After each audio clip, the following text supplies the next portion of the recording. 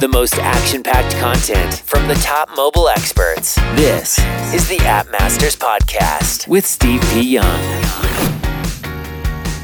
Check ASO is an analytical ASO platform that provides you with up-to-date data on keywords, competitors, ratings, and reviews. It also grades your ASO level and gives you custom tips on how to improve it. This way, you can increase your app page visibility, organic traffic, and installs with every update. Try it now for free for 7 days at checkaso.io. That once again is checkaso.io. We all have developer horror stories, from language barriers to bad code to developing on time. That's why I recommend using b7dev.com. They're affordable, fast, and more importantly, trustworthy. Go to b7dev.com.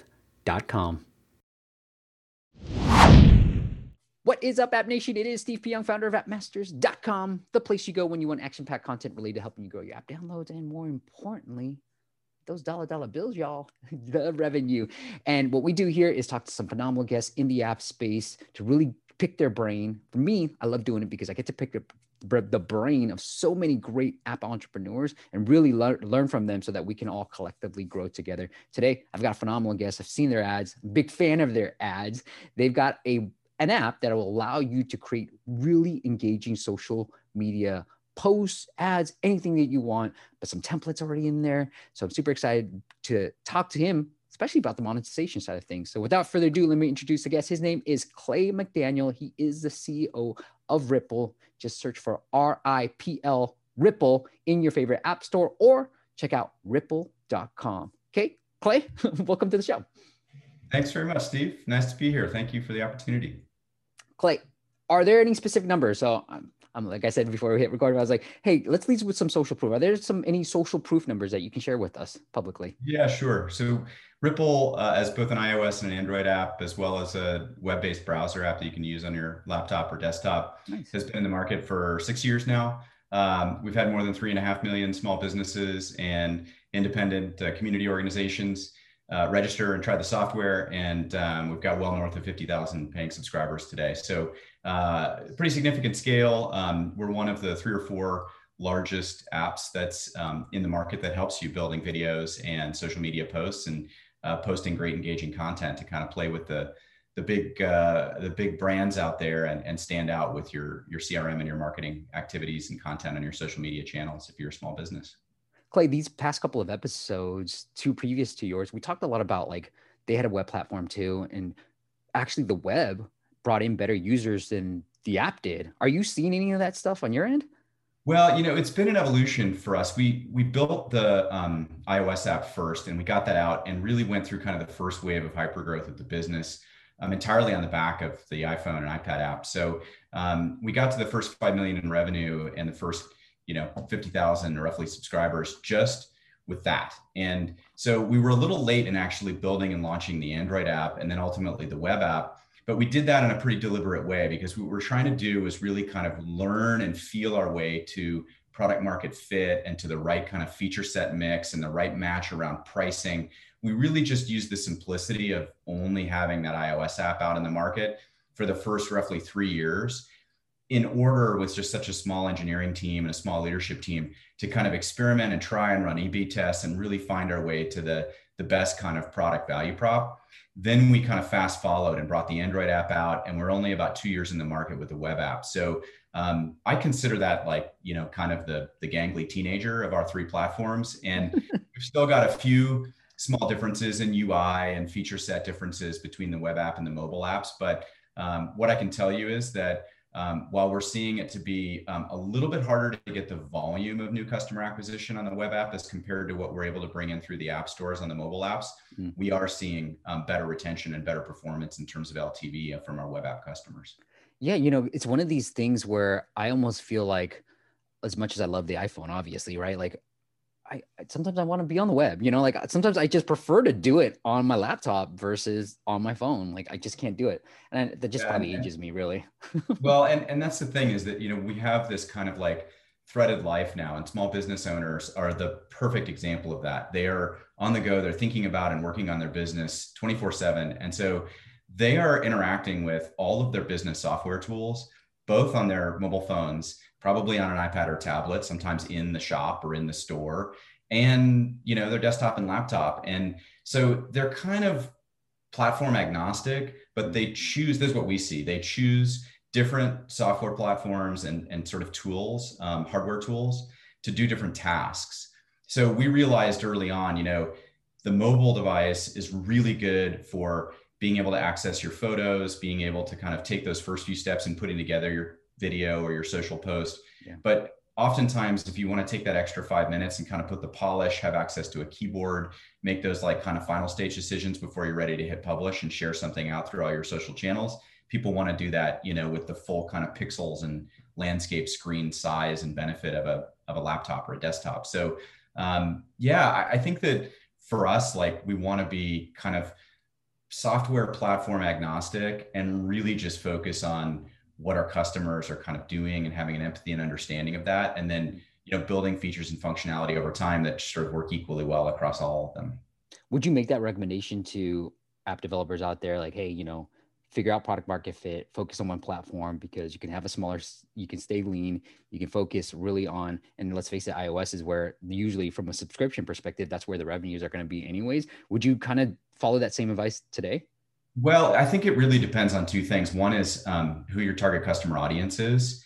And the second is like where you're going to market first. And so, for us, it was kind of a judgment call early on. And I credit the founder of the company, Paul Ingles, with having this insight that, he really rapidly figured out what would kind of make the magic work with an app running on the mobile phone that could kind of seamlessly integrate with the photos and media manager on the phone, with certain aspects of the iOS actual operating system. And so for him, it was an easy choice because he was like, I'm going to target the portion of small businesses who have this kind of like hyper life, who've become fundamentally dependent on their mobile phone for a variety of like their business operations and customer communications. And maybe they're texting with customers often. They're definitely checking their social accounts. So I'm going to build first as a mobile app. And he built a fair amount of the original functionality of Ripple into the client layer of the iOS app in order to kind of leverage the processing power and all the sophistication and speed and capabilities of the Apple iPhone.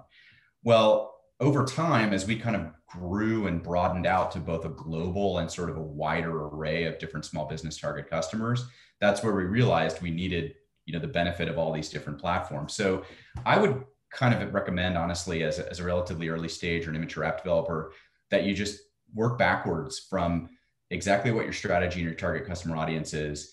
Where are you most likely to be able to kind of focus and start with one and get it out? If you're focusing more on like a mid-market or an enterprise solution, if it's going to be a higher price point, if it's going to be really fundamentally dependent on integrations and maybe even have like a third-party REST API strategy, well, then I think you're better off honestly starting with a web application and standing that up, and you can just iterate and experiment and A/B test and try things so quickly. And with a web app, it's so much more facile to then do things like localization and do, currency and market specific pricing if you want to start testing some other markets or some non-English language markets.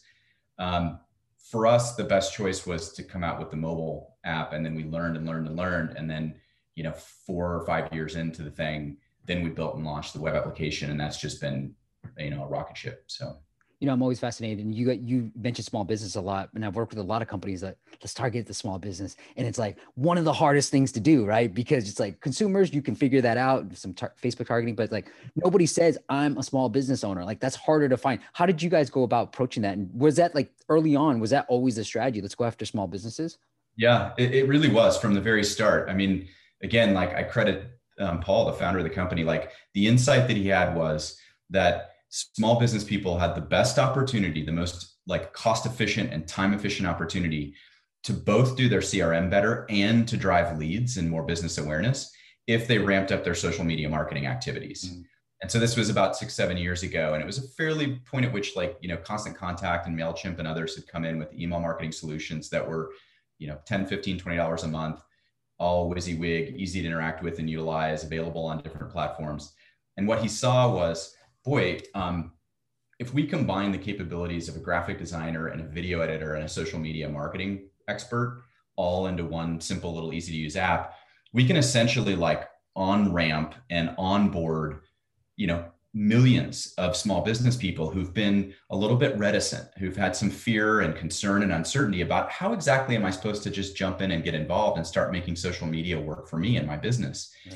And so, it was that like focus on one particular target customer audience who had a need, and that need was still kind of bubbling under the surface. It wasn't expressed, it wasn't obvious or clear in the marketplace, but as soon as we put the solution out there and saw how quickly the demand exploded for it, a couple of things happened. One was that a few of the other consumer-facing apps that were doing photo editing and video editing or kind of quick and easy video creation capabilities really saw like our growth and a few others in our market space and kind of shifted and pivoted over to really adjust their go-to-market and their messaging and their value prop to focus on small and medium businesses.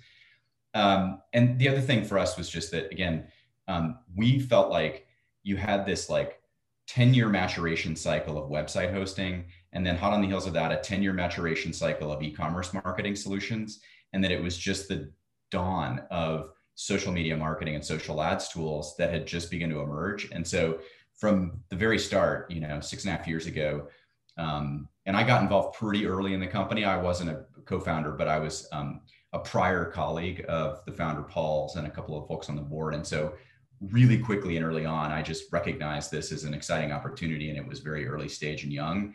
And so I jumped in from a much larger company and team and kind of marketing role because I saw that like that clarity of focus on the target customer audience, on a pain point and need, and a kind of relatively early as a relatively later mature stage in the market all lined up to mean we had some runway. We could fail fast, we could try and experiment and test, but that if we got to product market fit relatively quickly, we'd probably have a few good years ahead of us. And that's how it's played out.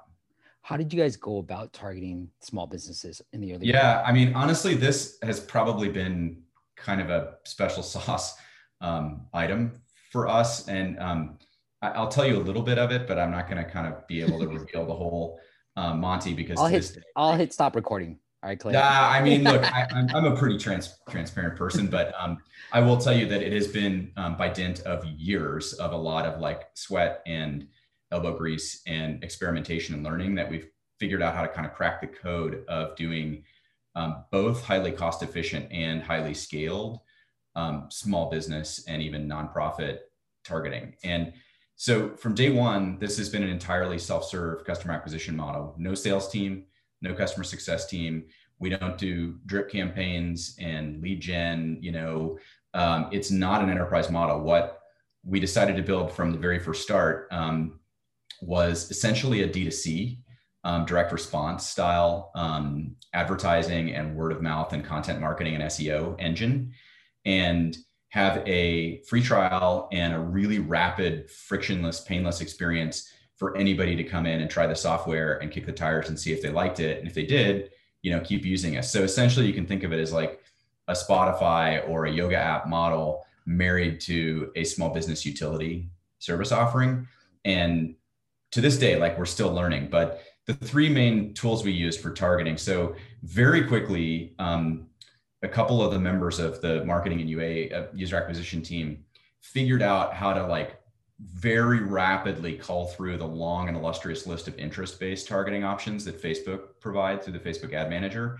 And we were able to kind of like rapidly experiment at low spend and essentially try different optimization techniques with different kinds of creative and run lots and lots of iterations until we found the interests that were essentially interests that revealed that individual who was a follower of that page or was aligned to that interest according to Facebook's Ad Manager was likely to be an independent entrepreneur or somebody with a side hustle. So to give you one practical example, and this was like 5-6 years ago, so some of this information is kind of aged, but if you were to go and try to target Ripple ads in the early days against people with an interest in yoga, it was not going to work, right? There were just way too many kind of average everyday consumers who were going to yoga classes or, had a yoga mat at their home or whatever. But there were other kinds of interests. And so to give you an example, there are several software companies who provide operations and financial management and booking software for health and beauty and wellness and yoga studios. Mm-hmm. Well, when you get to a certain size of page followership, Facebook would then include that company name as a targetable interest.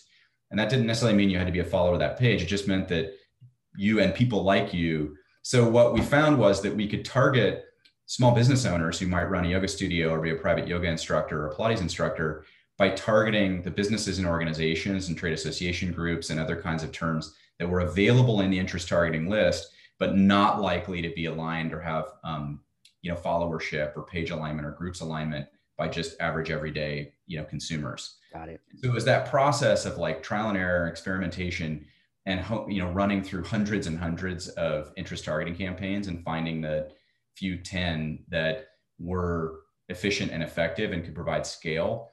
And so that was number one, was just like really, really working through the combination of creative and captioning and interest targeting and kind of using the arbitrage opportunity on the Facebook ad management platform. The second thing we did was we stood up a advisory council, and the kind of most passionate first 30, 40, 50 of our small business customers, we gave them lifetime access to the software. And in exchange for that, we asked them exactly what the pieces of the features and functionality were that they were finding the most valuable and using the most. And then we really honed in our messaging and our like go-to-market focus and our app store copy and all of that like ASO and SEO messaging focus on those particular features. So rather than trying to, go through the way that a lot of enterprise software companies will, like the provisioning of just a laundry list of different feature names and functionality and just hoping that you kind of like get some hits against keyword searches and people looking in the app stores or, asking Bing and Google and the engines like to give them some advice. We just honed in on like 2 or 3 things that we learned from those early stage customers were really valuable.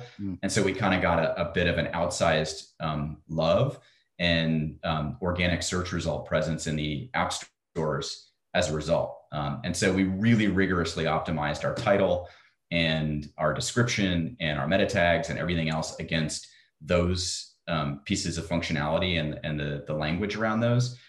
So that was number 2. The number 3 was we had to figure out keyword. And so it's been kind of a long exercise to basically figure out exactly the way with Google and with Apple paid search. You can essentially put your app in front of those eligible small business audience folks without paying for all the impressions and clicks that are just looky-loos who are not, in a like small business operating need. And without kind of revealing everything on that front, I'll just tell you that broad match does not work particularly well if you're really focused on CAC and efficiency. Yeah. But you can use broad match to basically have a short period of inefficiency, and then you go back and you call through the specific multi-word phrases that are generating high volume but low install registration and purchase rate.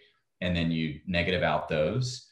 And then you slowly kind of like whisk out and whisk out and whisk out, and whatever the cream that's left, you then turn off your broad match and turn on exact match on those terms. And then you leave all your negative in. And so from that standpoint, like I would just was say— this on Google, Clay? On Google, and you can use the same techniques on Apple with their paid search tools. And so, we've tried a bunch of stuff. Like we've tried Liftoff, we've tried a variety of other CPA mobile ad networks. We've tried, incentivized referral programs, a bunch of stuff. And honestly, we're a lot like a whole bunch of other D2C and kind of scale phase, like growth phase mobile app companies, in the sense that it's kind of the basics. We focus a lot on keyword and SEO research and on our own content development and writing and blog publishing and our website and optimizing our app store pages. We run a lot of Facebook ads and we run a lot of keyword search ads and some of the variants that Google offers, like UAC and dynamic ads in their GDN products. So it's sort of the basics of consumer focused customer acquisition to drive app store visits and installs and registrations and then website visits and registrations through our web app. but we've just learned through a combination of content creative and targeting over the years how to really make sure that we're hitting our target audience and trying to minimize the degree to which we're just throwing like useless brand impressions in front of folks that aren't going to find value in our software.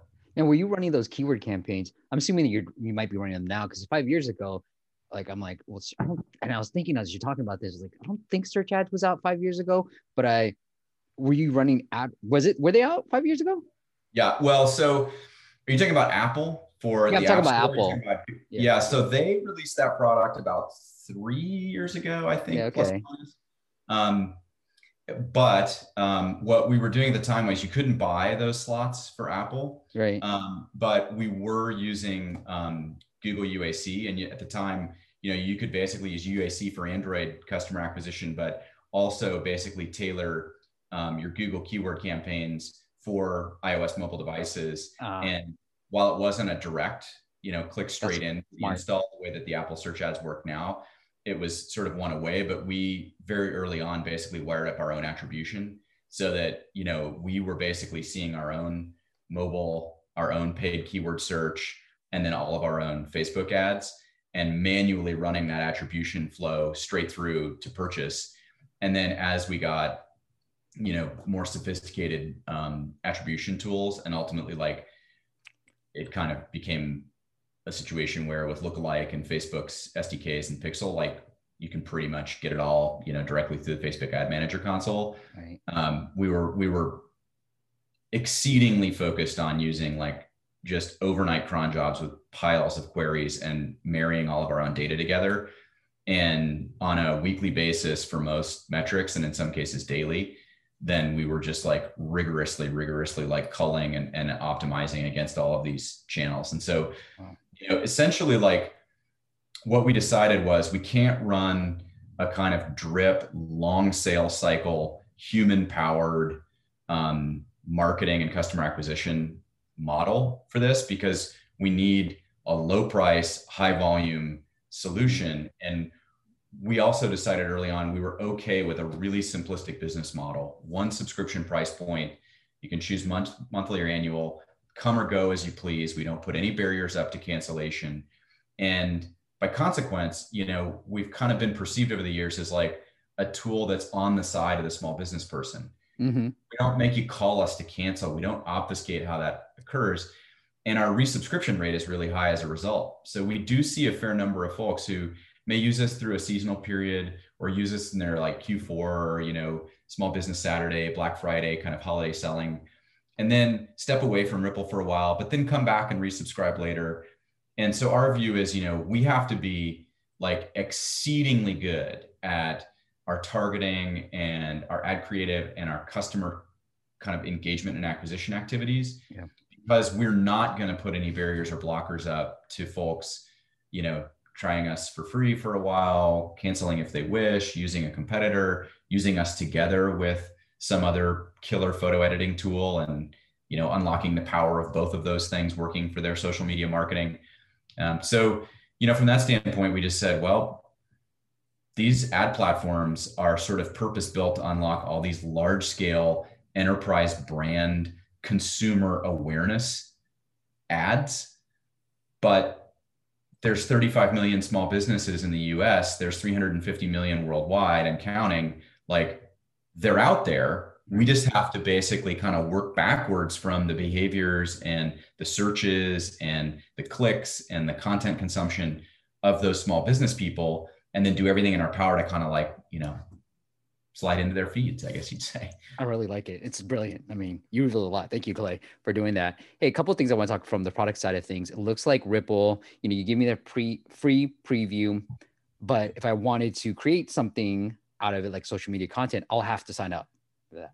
Yeah. So we run yeah, go ahead. We run a 7-day free trial for everybody. And that's the idea. It's kind of we want you to come into the amusement park. We want you to be able to walk all around, see all the rides, but the moment you step on the roller coaster or, jump in the log flume, that's where you got to become a paying subscriber for us. So we'll let you, leave the X out of the free trial offer. We'll let you play with it on completely on the free with no credit card, all you want. But the point at which you want to complete that video and save it off as a 1080p HD ready to upload to YouTube or to share out to your Instagram channel or whatever, that's where we ask you to jump in and try the weekly free trial with us. And so, we have a pretty solid conversion rate. There are people that decide to cancel after the trial. Maybe they were just wanting to kick the tires, give it a go. We even have some extremely frugal folks who, will jump into the free trial and use it, morning, noon, and night, and then step away from it. But a pretty solid and a pretty consistent conversion rate into the recurring paying subscription. And, at $15 a month or only 10 a month, if you sign up for a year with us, it's at a price point where for the cost of a couple of lattes, you're getting an unlimited amount of videos and professionally designed social media posts that you can create yourself and share all month long to all your social channels. So the value prop is such that it's kind of too good a deal for most to pass up once they get their hands on it and start using it. We understand the value prop. Have you guys tested any other model, like giving away a couple of free templates? I was just curious. Yeah, we've tried a few things. So the couple of things we won't do, we haven't ever done and won't do in the future. The first is sell your data or advertise to you or have a ad supported, premium type experience in there. Our view is just that if small business people are going to honor us with their hard-earned money and give us their time to use our software, we're not going to waste their time by putting, unwanted or distracting advertising or sponsor content in front of them. We just want to have the UI and the value prop and the software capabilities front and center. We also will never syndicate or sell their information.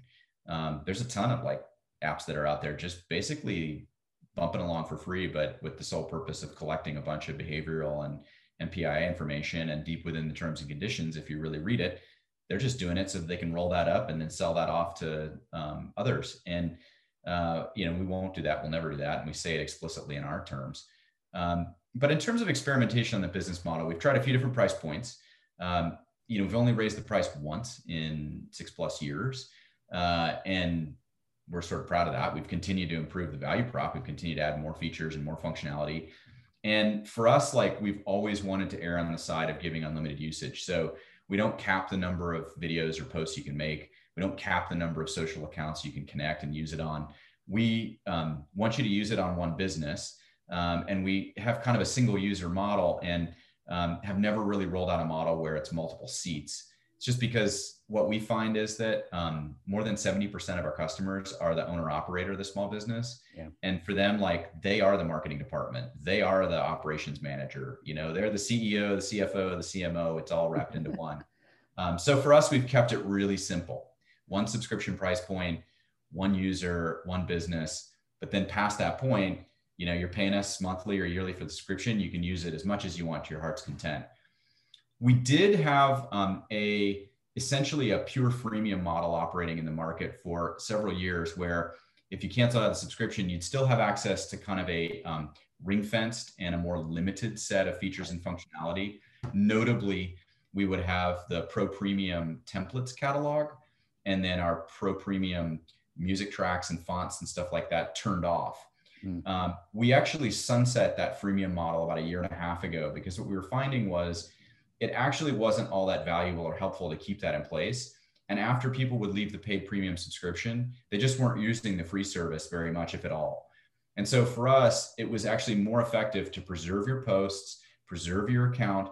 We keep it all there for you. So if you cancel, you still are only going to get, the ability to kind of use the full functionality of Ripple in the future if you resubscribe with us.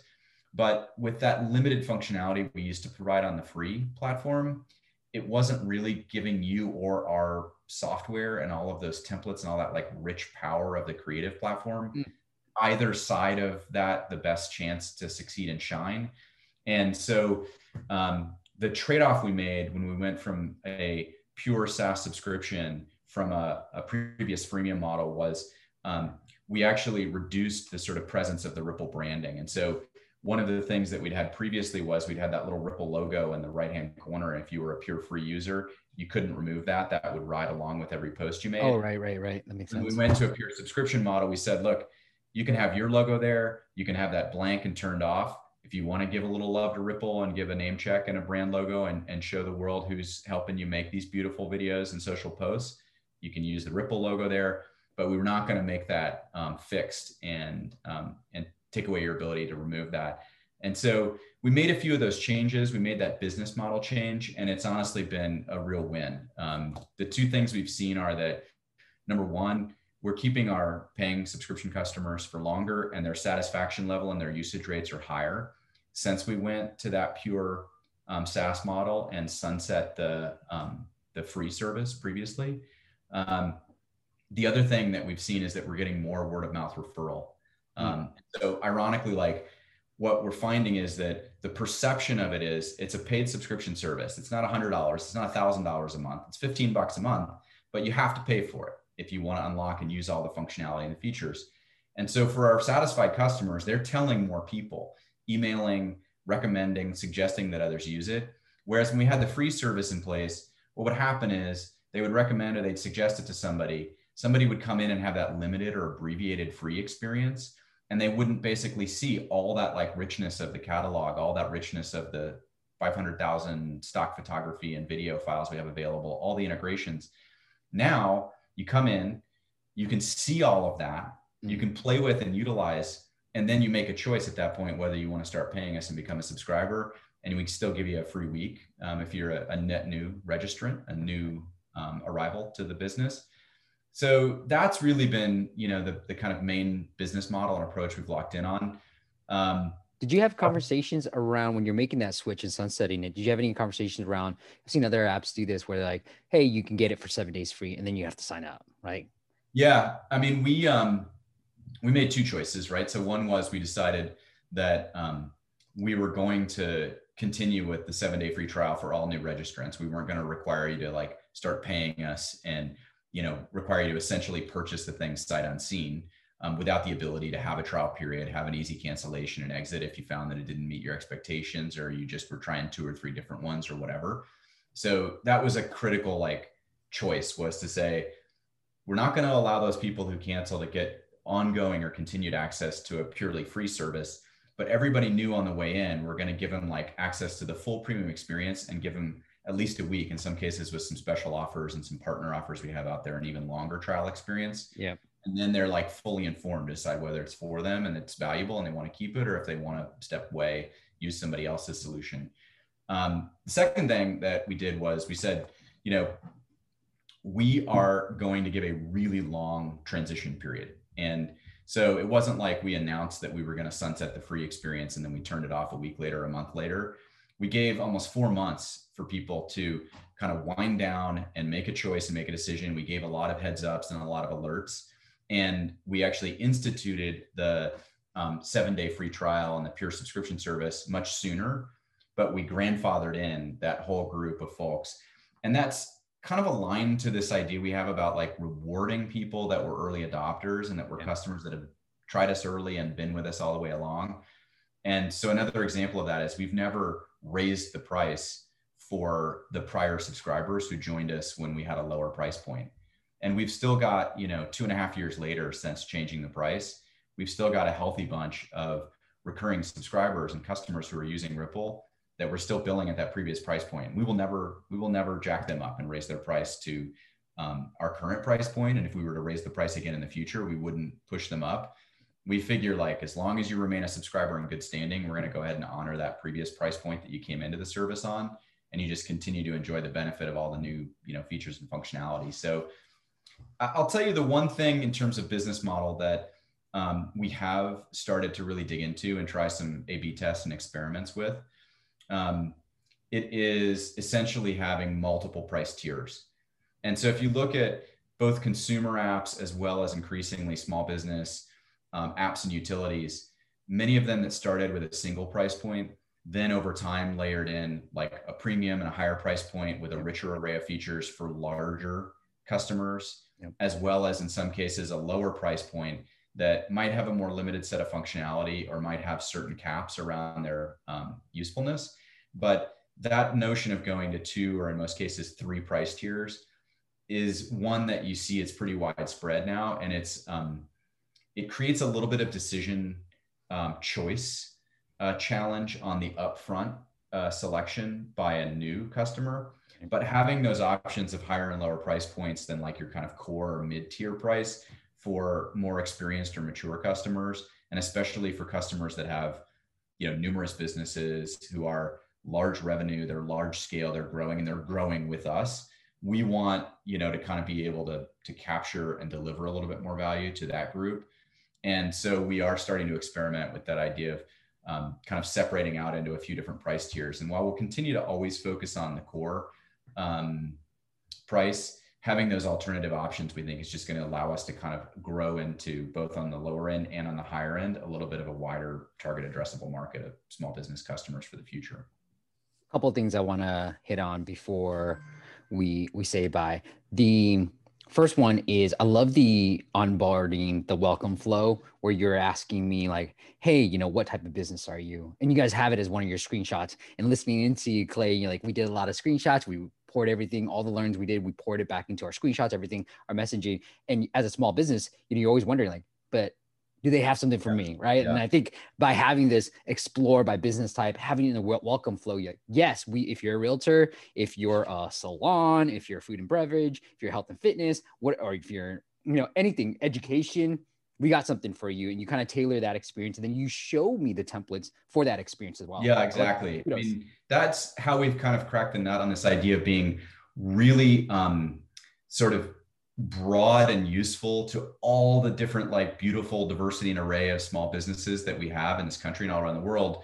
But we just use a couple of simple tools to kind of cohort or segment our incoming new customers. And that allows us to do things like custom template collections and merchandising, customized weekly email newsletters, push notifications, featured templates. So what you get is a common software experience that's built with a UI and a UX that's kind of at the most simple, easy, empowering way that we possibly can, with as much confusion and difficulty stripped out, but a really tailored experience given what your business type is and the kind of marketing you're doing and how you approach social media. So, in any given week, we release about 150 to 200 new templates, but those are spread across those 12 different business types. And that's a mix of stuff that's seasonal and time-based that might only be in the app for a particular time and then get deprecated. And then what we call evergreen, which is, new video templates and new post types that are, broadly applicable. So yeah, I mean, that's another thing I guess I would just say is that we've kind of learned that your business model needs to be one that's simple and easy to understand, regardless of what type of customer you are. But you want to see some evidence in that app experience that you're being acknowledged and recognized for what's unique and special about your need or your marketing campaigns and programs or your business type. And so, as a small startup, we have to strike a balance about how much of that specialization, personalization we can create and provide, and how much of sort of a broad or general based value prop we deliver through the software. But we really, over the years, have kind of learned that the more you do in a way to provide that personalized experience, the more likely you are to keep and delight and retain that customer for the long run.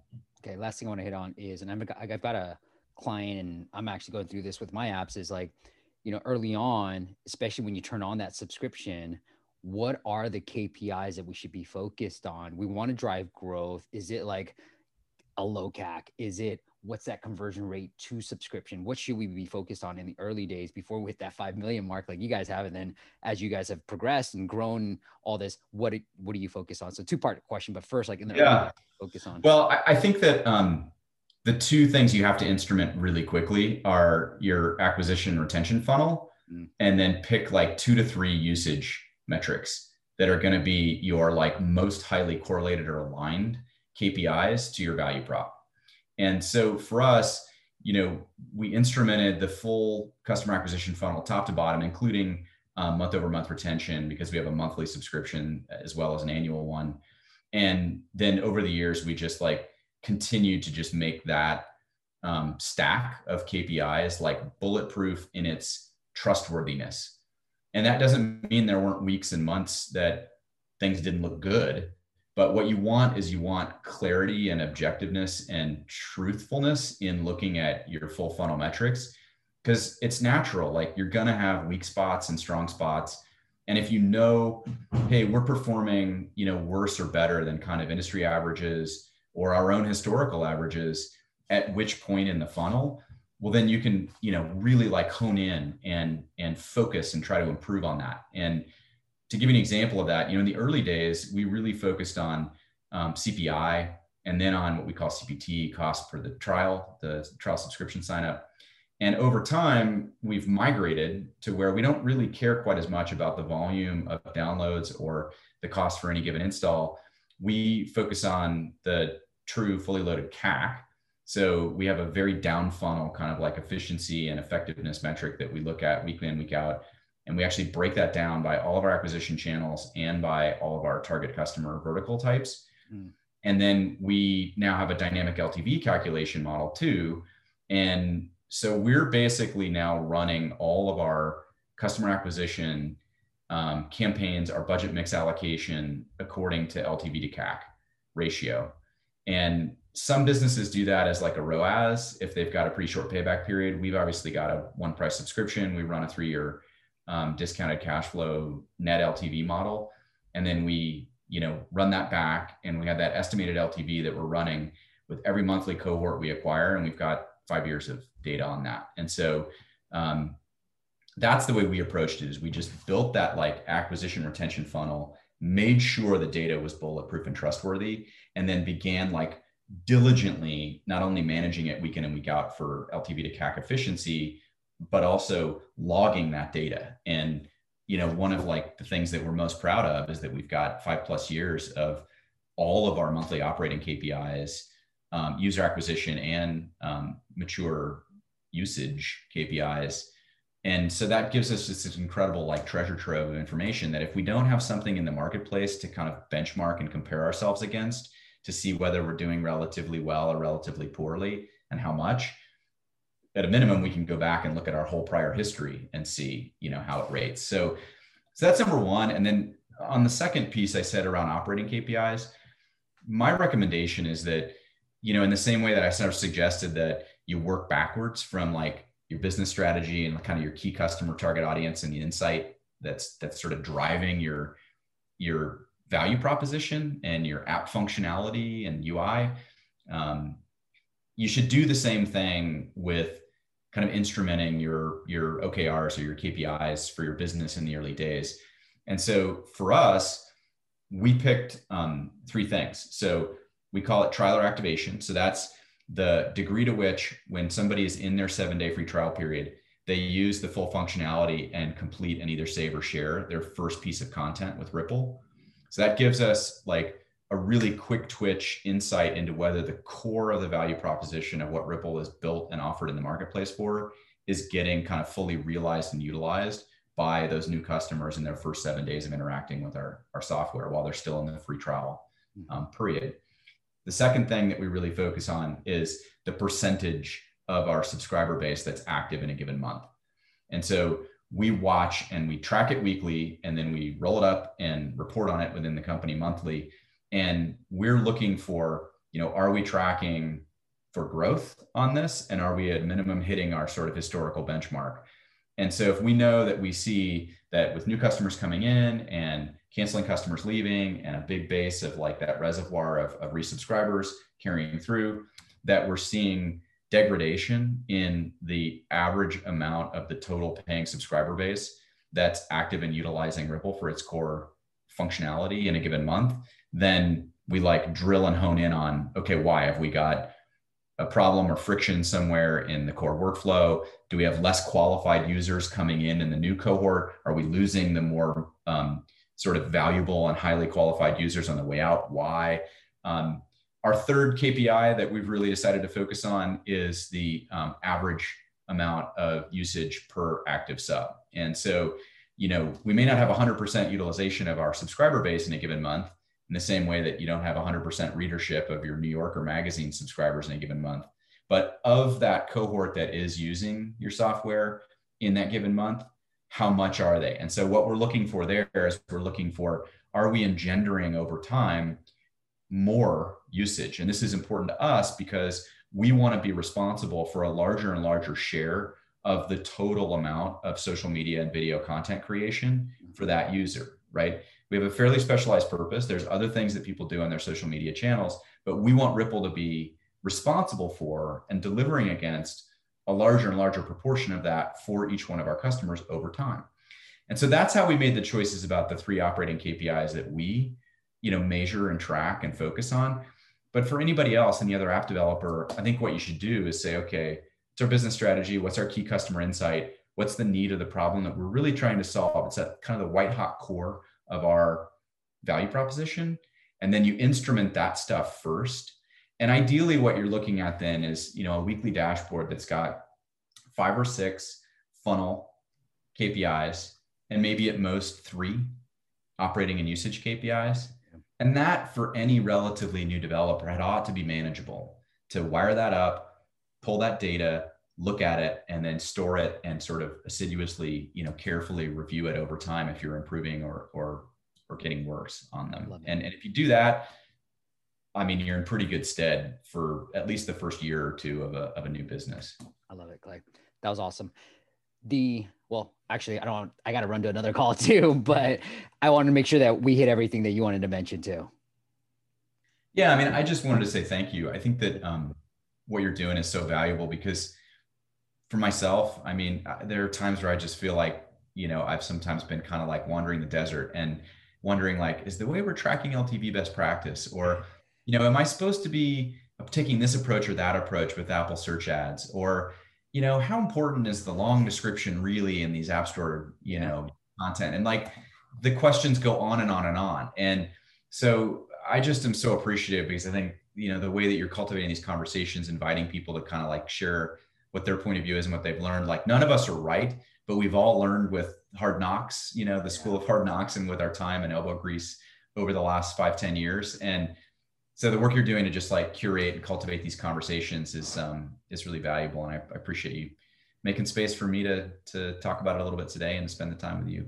It was amazing. I loved it. And I'm glad you broke it down so perfectly, like usage, because I think too many times we think about conversion. Okay, how many trials, because that's where the money's at, right? Like trial activation, how many people are actually paying and staying on within the trial, but not enough on the usage side. Oh, one last question. 100%. One thing I wanted to mention was like, I mean, it's like back in the days of the souk and the bazaar and the market, it's a heck of a lot easier to sell, oranges and apples to the same customers week in and week out than to try to shout from the rooftops to bring new ones in to your stall. So was it all internally built tools that allowed you to track all this stuff? Originally, yes. Wow, and then over time, where we found best practice, third-party solutions that we could lease on a SaaS basis for ourselves.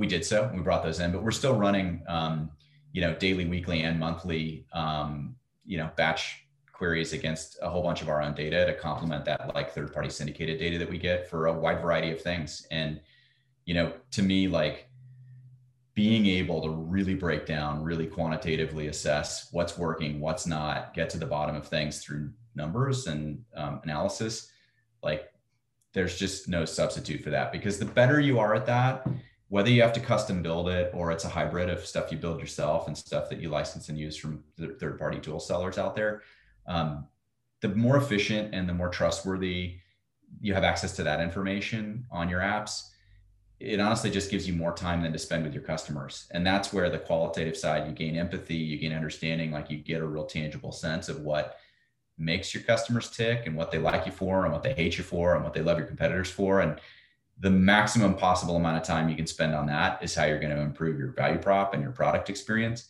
And so you want to spend the minimum amount of time on the quantitative and the analytics. And the way to do that is to make sure it's dead accurate every time. I like it. The app is called Ripple. It will allow you to create these amazing social media posts. And the more important thing that I want to make sure we mention too is allow you to schedule them too and see some of the analytics behind that as well. So that's one of the reasons why you should just check out the premium and check out Ripple as well. Clay, if the audience wants to follow up with you personally, do you want to send them anywhere else besides Ripple? Well, I'm pretty easy to find. My name's Clay McDaniel. I've got a pretty unique name, and whether it be on LinkedIn or DM through Instagram or just shooting me a note. I'd love hearing from people and just being able to continue the conversation and exchange insights and learnings. And we're all in this together. And so helping each other kind of succeed and grow is what this is all about. Nobody has learned that more than me, and seeing our small business customers have to struggle and ultimately survive and thrive over the last year with the pandemic. So find me however you'd like. It should be relatively easy if you're pretty good at a Google search, and I'd love to hear from folks, out there in the app marketplace. Clay's name is linked up to his LinkedIn. So you click on his name, you'll go right to his LinkedIn profile. Again, it is Ripple. Clay, thank you so much for coming on and doing this. Yeah, Steve, thank you. I've loved the time and rich conversation. I look forward to hearing more of your podcast releases in the future. So be well. Thanks. Thank you all for listening. I'll see you on the next chat.